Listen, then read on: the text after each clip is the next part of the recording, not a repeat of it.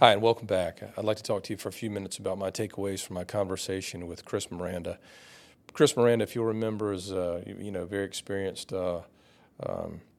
paralegal that has worked in New York and in North Carolina on workers' compensation claims. Some of them, really catastrophic claims, and he talked about his experience in those kinds of situations. The first thing that I thought was interesting about what Chris said was he talked about a lot of people seem to think that fault is a part of the analysis. They hear about negligence, and they hear about fault, and they hear about liability and all that sort of thing. And it's important to draw the distinction between liability, which is an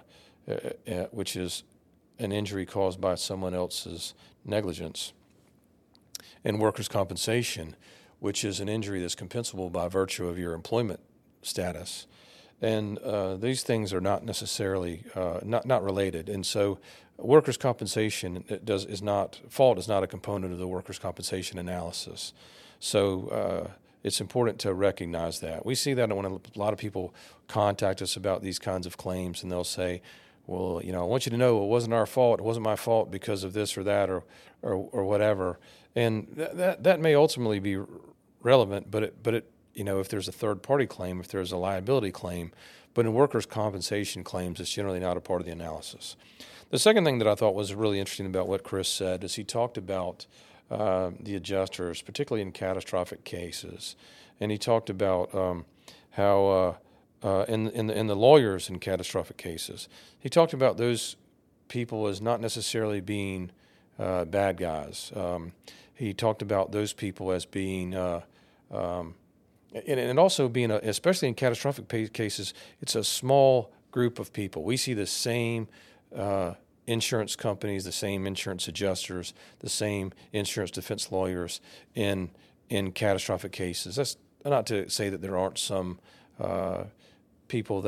some lawyers or companies or agents that might not be a part of that sort of relatively small group, but we tend to see the same people over and over again in these catastrophic cases.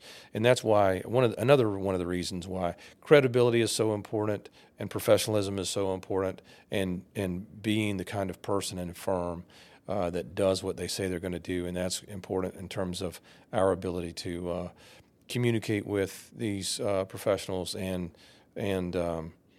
maximizing the recovery in these kinds of cases. The third thing that I thought was really important about what Chris said was he talked about, when we talked about catastrophic cases, how insurance companies and adjusters and defense lawyers deal with these cases. Because ultimately, at the end of the day, their responsibility, their objective is to reduce and minimize the exposure for the company, for the insurance company, and for the employer. And that, unfortunately, comes at the expense of the employee.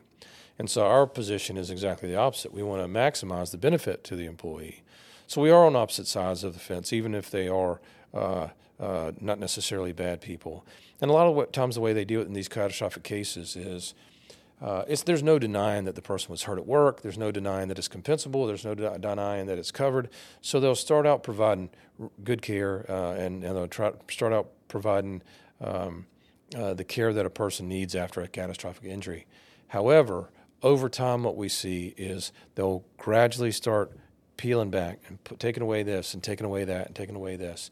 And what they're trying to do is they're trying to reduce the amount of benefits, the cost that the insurance company is required to pay. And so, and certain times that might make sense. It might make sense as a person recovers and gets better and their body heals and their mind heals, that they might require fewer and fewer professional and medical services. But we want to be very careful about that. We want to be very careful about the removal of those kinds of services, particularly where if someone needs those services, or if someone's being rushed back to work, or if a functional capacity exam is saying that a person is capable of going back to work, when really they're not capable of going back to work. So those are some of the different ways where, in these catastrophic cases, these arguments take place over some of these different issues, and they can have a huge impact on the value of a claim. So hopefully that's helpful, and thank you for joining us.